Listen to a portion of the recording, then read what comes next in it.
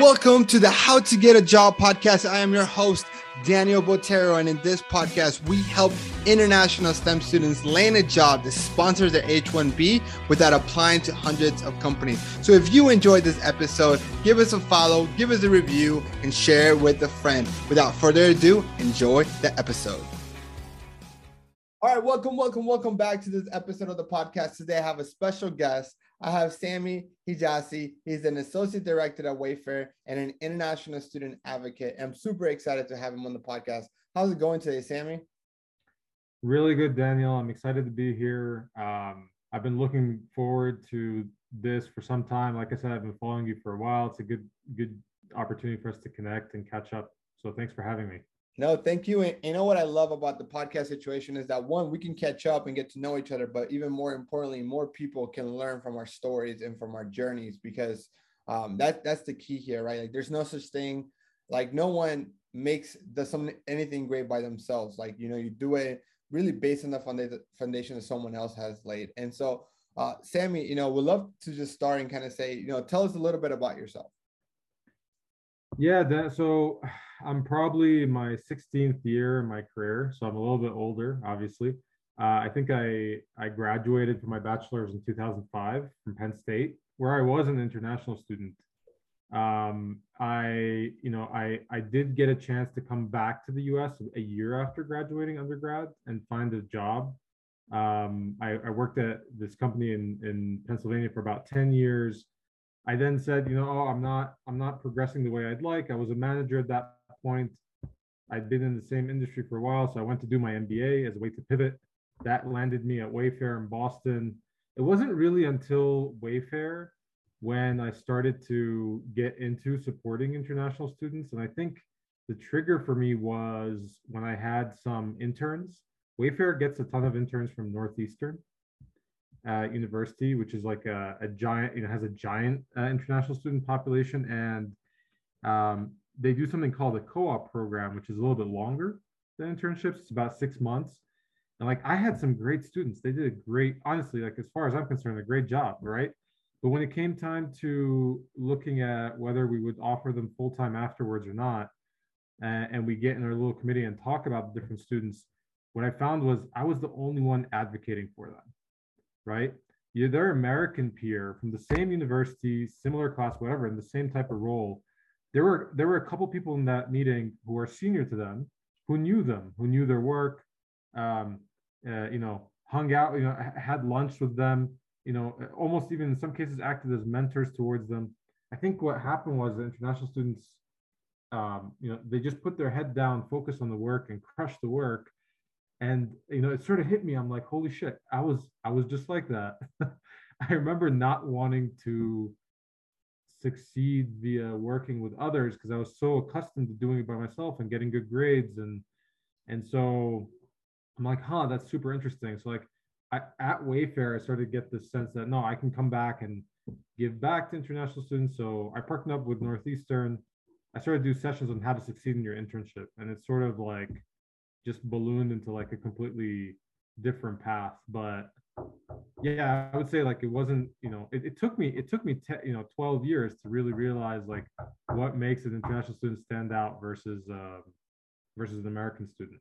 Yeah, you know what's really interesting is that I had a kind of similar, some overlapping journey in understanding that, hey, like international students definitely need more advocates and need more support system. And I'll quickly kind of explain it here in this episode because I've done it before. But I started out in helping people get jobs about over 10 years ago when I was working at PepsiCo, and I realized that you have I worked at PepsiCo and we would go to meetings with like VPs and directors, and they're like, hey, like we're struggling to find 20 qualified candidates for a management training program. And I'm like, how is that possible? How is an organization struggling to find talent, yet they recruit at over 8 schools, and there's at least 10,000 people that graduate from the schools every year that match the requirements, right? Like on paper, like what is this disconnect? So I started just being a career coach and helping like kind of bridge that gap, like helping job seekers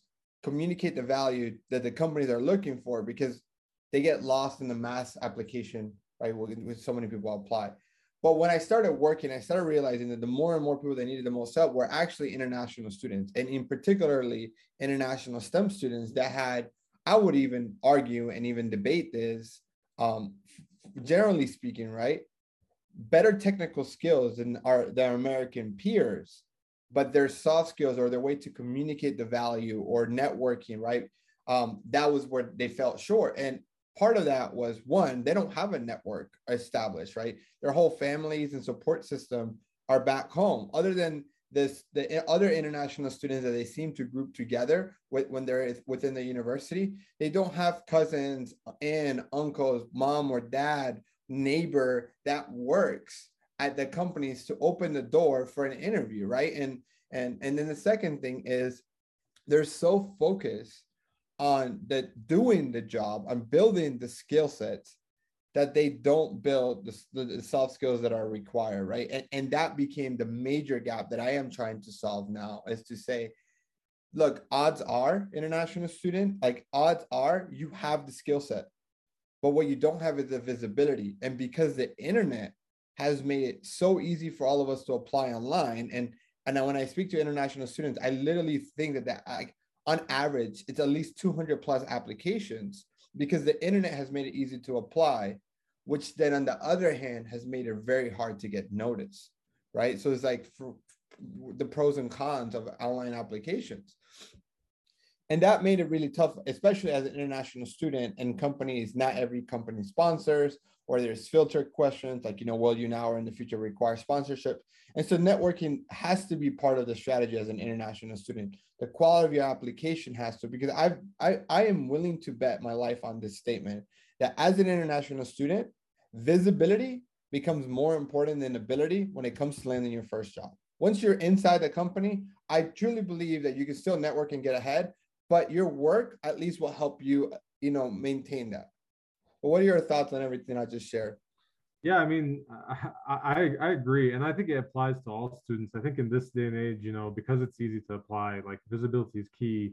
I think for international students, it's it starts way back when they're in high school.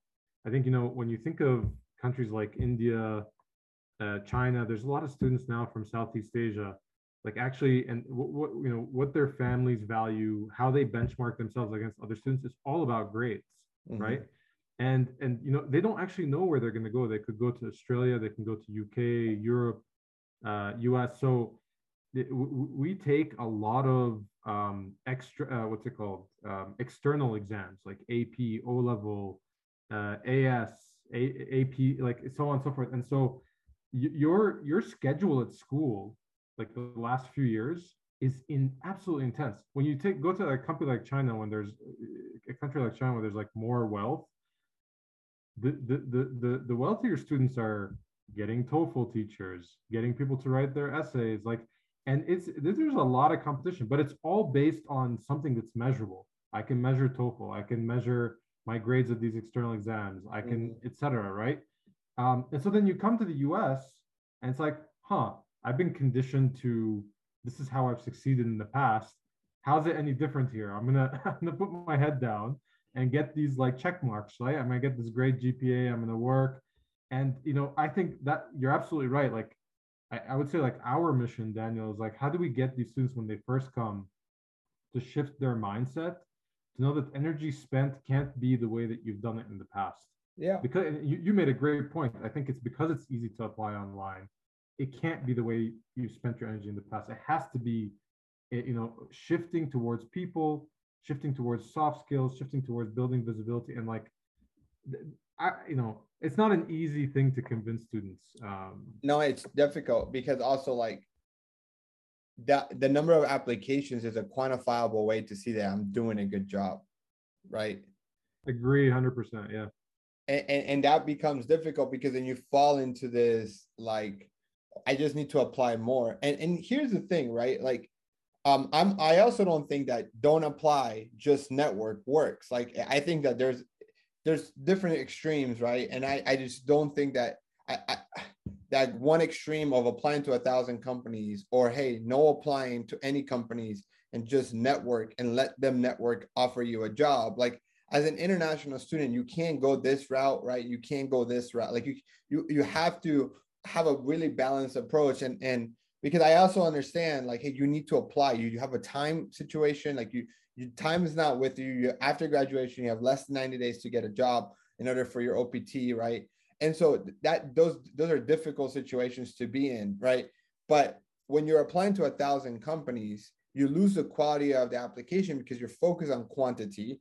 And then what happens is that if you do get called into an interview or a job, what are the odds that that job is actually going to be like, we're going to be fulfilling? What are the odds that it's actually going to pay well? What are the odds that like it actually fits what you're looking for, right? And I understand that at a point, like for international students, like, hey, I just need a job. Like I need a job related to my major. I just need to be here. Once I get my H-1B, then I can figure that out. And I'm telling you, I think that there is a more balanced approach of focusing on the quality of application. Maybe instead of applying to 100 companies a month, I would suggest, hey, 10 quality applications a week, right? Quality over quantity on companies that, one, are hiring, two, are willing to sponsor, three, match your career priorities. If they match those three things, let's double down or triple down, quadruple down on those opportunities. Apply, customize resume, cover letter, network with 5 to 10 people that work in the company. Focus on the visibility. Once your application's in the system, get visibility so that you get to the interview. And then when you get to the interview, show your value. I think that's the winning strategy versus 1,000 applications a month or no applications at all. I mean, I agree, Daniel. It's like, and then how do we convince the students to do that? You're 100% right. I would say, especially even with the larger companies, like to your point, I think there is actually some momentum that you build. Like once you get that first call, you actually find yourself getting another call and another call from the same company, even if that initial role didn't work out, right? And there's a lot of recruiter strategies, like how do you play the game with the recruiter once they know who you are, they've done the screen, they feel good about you.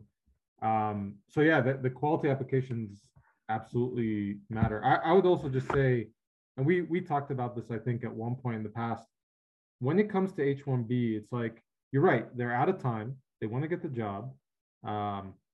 You get the H-1B. Now, if you get a company to file for your H-1B, you enter the lottery, right? And when you enter the lottery, you either get selected or you don't. Now, if you do get selected, that's a huge milestone to pass, because at that point, you can then transfer to any company that you want, because the transfer is a lot easier because you don't have to go through that lottery system again. And so you become a lot more marketable. So, I agree. Like, if we had all the time and choice in the world, let's try and find the best job ever. But for a lot of international students, like, can I get a company that will apply for my H-1B successfully and enter me into the lottery? From there, I can pray and hope the universe listens to me. But okay, if I get accepted in that lottery, great. I've actually passed a very important milestone. And then you can start to be a lot more selective and put your networking and visibility skills that you gained into finding like a job that really fits your needs. Yeah, I would tell you, like, the first job out of college is probably the most difficult one to get. After that, you're going to actually, especially in the technical field, and you have a couple of years of experience, maybe 6 months to a year, 2 years, like, you're going to get actually, it's like the leverage pool switches. If you have your H-1B and you have 1 year of experience, actually recruiters will be reaching out to you a lot more than you're going to be reaching out to them. And it kind of changes all. So it's just how do we get the beginning, right? How do we get our first foot in a door with a company that's Agree. For us? Yeah, totally. Yeah. Looking back, like what are some advice, like main things that you wish you knew that like somebody that's maybe graduating soon or by December should know about? For those graduating soon,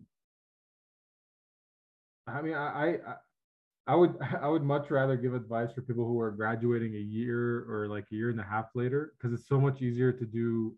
There's a ton you could do at that point, and we could talk about that more. But for those graduating soon, really consider your time spent and the value of it, whether you're putting it towards school or towards looking for jobs. I have a lot of students who are graduating in 3 months that I'm mentoring to help find a job, and they're constantly busy with schoolwork.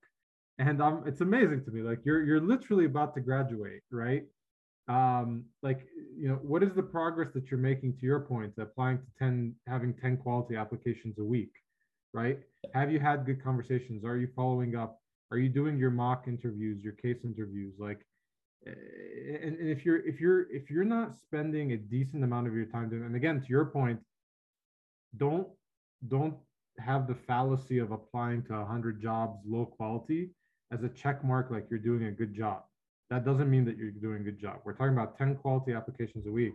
Like if you're not doing that at a minimum and you're like 3 months from graduating, it's going to be really hard for you to secure something. Yeah. If you have a lot of time, Daniel, like the students who just arrived, one of the best things you could do is get an on-campus job. I think it's called the F1 visa that allows you to do that. Yeah, you can work CP. Yeah, oh yeah, you can get through campus, and then you're through campus, right? After you've done 2 semesters or 8 months. That's right. And I'm a big advocate of on-campus jobs, especially if you're struggling with your English. I think it's amazing how quickly your English improves when you work versus you try and go study it, right? Yeah. So if on-campus job is an easier solution, do that. The internship is huge. Like you want to spend a lot of time like going after internships and networking to do that, because it is your long interview for a full-time job at a company. And like, so yeah, there's a lot more you could do if you buy yourself time. Yeah, I want to kind of talk about what you were mentioning about if you don't have time, and how I've noticed the same thing, that it's there's our international students are so engraved on the GPA, right? And just focus on schoolwork. And during their last semester have a 3.9 GPA. And it's like, hey, I need to finish with all A's. And I'm like, look, I understand school is important, right? I don't need you to fail because then you're here for another semester. But your GPA is like a credit score, and there's a diminishing returns at a certain point. If you were to go and say, okay, I need to study 20 hours a week per class, multiply that, right, by, let's say 3 classes. So you have to study 60 hours a week to get all A's, but you have to study 50 hours a week to get B's, and then 40 hours a week to get a C, right? I think you need to look at that, because the difference between a 3.6 GPA and a 3.8 or a 3.9 is virtually none to a hiring manager. And so at that point, you need to say, okay, what is the law of there's this law of diminishing demand. At one point, do I settle with a B, even though I know it's going to be hard, because your whole life, probably 15, 20 years of your education has been get the best grade, get the best grade, get the best grade, to say, I'm going to sacrifice my grades here to have time to apply for jobs properly. Because if you think that you're going to graduate this May and then have 90 days is plenty of time for you to get a job, I promise you that is a very stressful situation that I don't wish upon my worst enemy, right? Because it's not even about how long it takes you to find a job. Most of the time that you're job searching is out of your control. Aside from the fact that you put the application in, whether you get interviewed or not is out of your control, right? It's the recruiters. How long the interview process is out of your control. How long it takes for them to make a decision is out of their control. How long it takes for them to run background checks is out of your control. All of those things add up time to count towards your 90 days. So you need to be looking for a job, ideally. Good points. All good points. 2 semesters ahead, if not earlier. And if this is your last semester, you need to make some decisions now that are probably against what you're used to. Yeah, I agree, Daniel. And then the other part is like, do you do it alone, or do you do it with someone, right? And what are the trade-offs?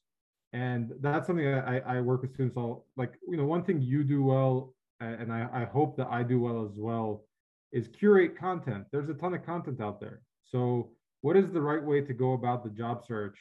You can go and get a ton of content. You can go pay someone to write your resume. Again, like another huge fallacy, like, because international students are coming and thinking, oh, I'm applying to all these internships and I'm applying to all these jobs and I'm not getting a job. And the first, when they contact me or probably contact you, one of the first things that's on their mind is, I don't think my resume is right. And then it turns out, well, what we talk about is like, yeah, there's definitely some adjustment. Everyone can make even my resume can be better, right? But there are some like table stakes. Like it's got to be one page. You got to show some results. You have to highlight multiple skills, not just your technical skills, including leadership, communication. Okay, great. But like a big reason you're not hearing back is because you're applicant number 400 or 350, or you got a referral from someone that's in a completely different department. And so once you're able to connect these dots, that's when you start hearing back. So I just want to point out specifically, like on the resume topic, that's one step in the process. On job searching by yourself, there's a ton of free content on there. And if you have all the time in the world, you will actually learn it and you will practice and you'll do a good job. But then if you are in a pinch and you have 3 months left, it's extremely important that you get some sort of support network, support system through it. And it's not about the content. It's about making sure that there's someone to guide you every step of the way so that you're not wasting time, right? Yeah. And like if you can get that for free from your career services, fantastic. Like that should be your option. If you can't, you should seriously consider getting some support if you plan to stay. If it's not important to you to stay, then yeah, go ahead, give it a shot, try it out on your own. But like people should consider their options and like seriously consider investing if they're in a time crunch, to just maximize their chance. And I'll share later a personal story about me doing that myself, if that's interesting. Yeah, no, look, I actually agree with you, and not even to pitch my services. I generally don't even pitch them on the podcast. But at least, I mean, this is what I've come to the conclusion. That same advice you give can just be for any goal, anything that you're really trying to achieve. I've come to this conclusion that life is a trade-off of time and money, right? If I have all the time in the world, right, to figure something out, I can go learn it myself. I can go read books. I can go watch YouTube videos. I can Google it. I can go through the trials and errors and tribulations and gain that experience through personally applying to hundreds, thousands of jobs, right? On the other side of that, I can go get someone and pay a lot of money for them to do 99% of it, right? There's even companies out there that would even apply for you. They'll do everything for you, but it'll cost you tens of thousands of dollars, right? Now, you got to figure out where in this line you want, from free YouTube videos that is not personalized to you, all the way to somebody doing everything for you, right? And in between, there's a resume writer, an interview coach, right? There is online courses that you can buy that's a little bit more specific to that. Now, for me, and I'll explain to you how my program works, is we are a pay-by-performance company, right? We don't work with everybody. We focus on only working with international STEM students. And we work with about 20 students every month to ensure quality. But once we decide that we want to work with you and we have a call with anybody that's interested to do kind of like a discovery call, and we decide, hey, we think we can help you based on the timeline that you have, based on your career aspirations is realistic, right? And based on making sure that you have basic skill sets that are required for the jobs that you're going for, then we can help you. And the way we do is that transparency is that we charge 5% of first year income. Right? But you only pay that 5% once you get a job and are receiving, right? So we're paid by performance. In return of that 5%, we walk you through every single aspect of the job search, right? Number one, we assign you to a coach that works with you on a one-on-one basis. Number two, we create a personalized strategy so that we can build a strategy based on your timeline, your career goals, and your career aspirations, right? We build this strategy and then we focus on your visibility, helping you with your resume, your LinkedIn profile, helping you networking with identifying who to network with and how to convert those relationships from a stranger to an interview. And then once you get interviews, and our average client is going to get 20% of their applications converting to interviews because we focus on quality, not quantity. Once we get to interviews, we help you with all areas of interviewing, from research, from behavioral, from panels, from technical interviews, all the way to salary negotiation, because we're incentivized by the same goal: getting you the best job as possible that's willing to sponsor your H-1B. And so I do agree with you that if you're in a time crunch, I think it's worth the investment, because you probably, odds are, either you got tens of thousands of dollars worth of student loans, or your parents sacrificed a lot for you to be here. And for you not to pay a couple of $100, a couple of $1,000 and have to either go do another degree to stay here or go back to your country, just because you run out of time, I just don't think it's a smart move. I mean, yeah. And like, you know, it's important to also like, I want to share an example of like walking that in real life and the trade-off. And so I was what, like at this point, like 7 years ago, whatever, I was 29, 30 years old. I had a son, 1 years old. And both my wife and I worked at the same company. We were doing good. And I'm like, all of a sudden I wanted to, I never wanted to do an MBA. I don't even know how I got that virus or bug that said, okay, it's time to do an MBA, but it happened, right? And so I started exploring MBAs. I'm like, everywhere is 2 years. Like, holy crap, that's a lot of money, a lot of time commitment for someone that late. Plus, the average age in MBAs is 25. And so through my research, I'm like, I found this school called INSEAD. It's a French school, top rated in Europe. They also have a full-time campus in Singapore. I'm like, wouldn't it be awesome to go spend some time in Southeast Asia with the family? And it was a 1 year program. So I'm like, okay, this is great. I set my sights. I was completely convinced. So I had two things to do. I had the application and the GMAT. When I went through the GMAT, I was really, really crappy at sentence correction, right? And so I actually went and I hired someone online to help me with a specific part of the test. I may have maybe in total like spent $90. Okay. And then I got a decent score. It wasn't great. It was a 710, I think. And like, but like you want to get like 740, 750 to get in. And so then I had a trade-off to make. Do I spend more time on the GMAT to get to my 740, 750, or do I pivot all my time to doing the application? And I decide that's a huge decision to make. I pivoted to the application. And then when I looked at the application, I'm like, you know what? If I don't get into INSEAD this year and I turn 30 or 31, I'm probably not going to go do an MBA my whole life. I'm done at that point. I'm too old. And so I said, what's the biggest thing holding me back in the applications? I'm actually not a good writer. I became a good writer later in life, but I don't think I can write these stories. I'm going to suck at my resume. And so I went and searched for someone who can help me with my application. And I ended up choosing someone who was ex INSEAD, who's been doing it for a long time. I think I paid them $4,000, Daniel. At the time, $4,000 was a shit ton of money for me. Like it was a lot of money. But the reasoning that I had in my mind is it's literally now or never. And if I don't put all my eggs in the basket and take a big swing at this and I don't get in, I'm going to regret it because I'm always in my mind going to say I could have done a little bit more. I could have done a little better.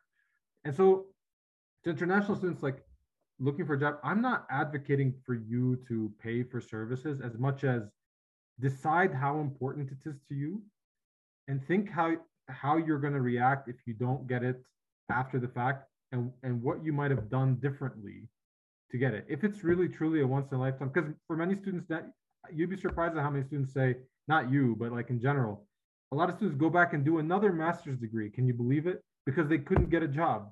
Like that's $100,000 right there between living. Like it's crazy what students do to stay. Yeah. Why wouldn't you double down and get it right if it was important to you? If it's not important to you, you're looking forward to going home. Absolutely, like it's not worth it. But make that decision and then, you know, give it a full swing because it's really going to be a once in a lifetime chance. No, I think that's really important. It's like you have to look at the whole picture. Sometimes we are so, and I make this decision too when because I also hire business coaches, right? And the bigger my business gets, the more expensive my business coaches get because I'm taking my business to the next level. And it's like, oh my God, like that's a lot. Like the last business coach I paid over $10,000, right? And I'm like, this is personal business coach, like someone to coach you? No, for like my company, like my company. Like you hire them for yourself for the students. Yeah. It's to help my company grow, like, you know, how to scale the business. And I'm like, man, $10,000 is a lot. Like I started working with them like 2 years ago. And I have to think about it's like, it's not what the cost of paying that individual is, but it's like, what's the cost of not working with them? Right. That's the thing that needs to click, because when I started working with them, I was only bringing less than $5,000 of revenue a month. So I'm like giving him 2 months worth of revenue, but within 3 months of working together, I quadrupled my business. So it's like, not only did it pay itself off, but like for the rest of my life, I have that knowledge that it's just a compound effect of being able to build that business. Right. And so And this is the same thing with career. Like, I think like, and it's not, look, I'm advocating for coaching. I'm not, but you have to make sure that it's the right coach for you, right? And that it solves the problem that you particularly have. And I think that it's important to vet them. And I would encourage you to vet whether your resume writer, and not just listen to the testimonials that they have on their website, but go to those people and go to people that their clients and ask them for their personal experience when they're off. That's right. Right. But I do think that because at this point, if you have less than 3 months before graduation, right, you don't have the time. So you have to invest the money, right? Because again, life is a trade-off of time and money. If you have time, no problem. I love that analogy of the business coach. I want to shift it back to you a little bit, if you don't mind. I know that are you still doing the comedy classes, like the stand-up classes? So I did it because once in a while I like to do things that I'm new at to challenge me. So I did improv in the past. I did comedy this year. I did a triathlon a year. I did a half marathon. So I would change things up to try to learn something. And more than anything, to humble myself, to remind myself what it looks like to be new at doing something. Because it's so important, right? Yeah, no, I think it's so crucial, because I forget what it feels like to be lost, what it feels like to be intimidated by the process, because everything else in my life that I've been doing it for a long time. I've been running a business for a long time. I've been coaching about career for a long time. I've been doing podcasting for a long time. So when someone says, hey, how hard is it to do a podcast? Well, I'm like, I've done 270. Like, I mean, it's easy, right? Like, but it's not easy.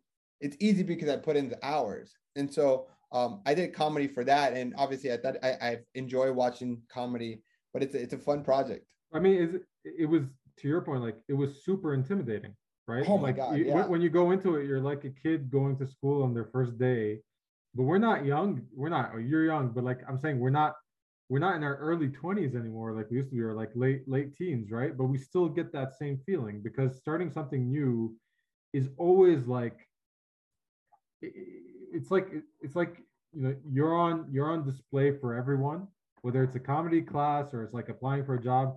And like, I want to be on my best, I want to put my best foot forward, and I'm not going to do that. And I am going to screw it up. And I don't like that fact. And you're 100% right, Daniel. Like, we even have to do that to ourselves every single, you know, periodically, to remember what it feels like, but it never goes away. It never goes away. Yeah. Sammy, so look, time flies when you're having fun, man. I can't believe we've kind of gone over 30 minutes already. If people are listening to this podcast, want to connect with you, what's the best way? Feel free to, like, we can share my LinkedIn post. They can reach out to me there via message or try and connect, and I'll obviously try and respond to as many people as possible. But yeah, I really appreciate the time, Daniel. Yeah, anything you want to share as we close up? That's it. Just like I said, good luck to everyone. You know, consider your options. If you have 3 months in and you want to accelerate your process, I think actually Daniel's program is phenomenal. Like, I've been following him for a while. But in general, like, know that you shouldn't be doing this on your own, and you know, find some sort of support network as an international student. And like, Daniel and I are here to help. Yeah, absolutely. And look, and I'm not saying that my program is the only one out there, right? I think it's just important that you do your homework. Go to your career services and see what do they offer, and how does that support you, even coming from a point that your situation is a little different than their traditional students, but they can still help you with some of the basics like resume writing and so on. I also think it's important to be proactive and start networking with your peers and your seniors to do things like that. But for all of you interested, if you are interested of learning more, I'm going to put a link on the show notes where you can kind of watch. I have a 30-minute webinar on particularly focused on the main 3 mistakes that international students make. I would encourage you to watch it. And if you have any questions, just reach out to me on LinkedIn or my email, and we can go from there. Sammy, it's been such a pleasure. For everybody else listening, catch you guys on the next episode.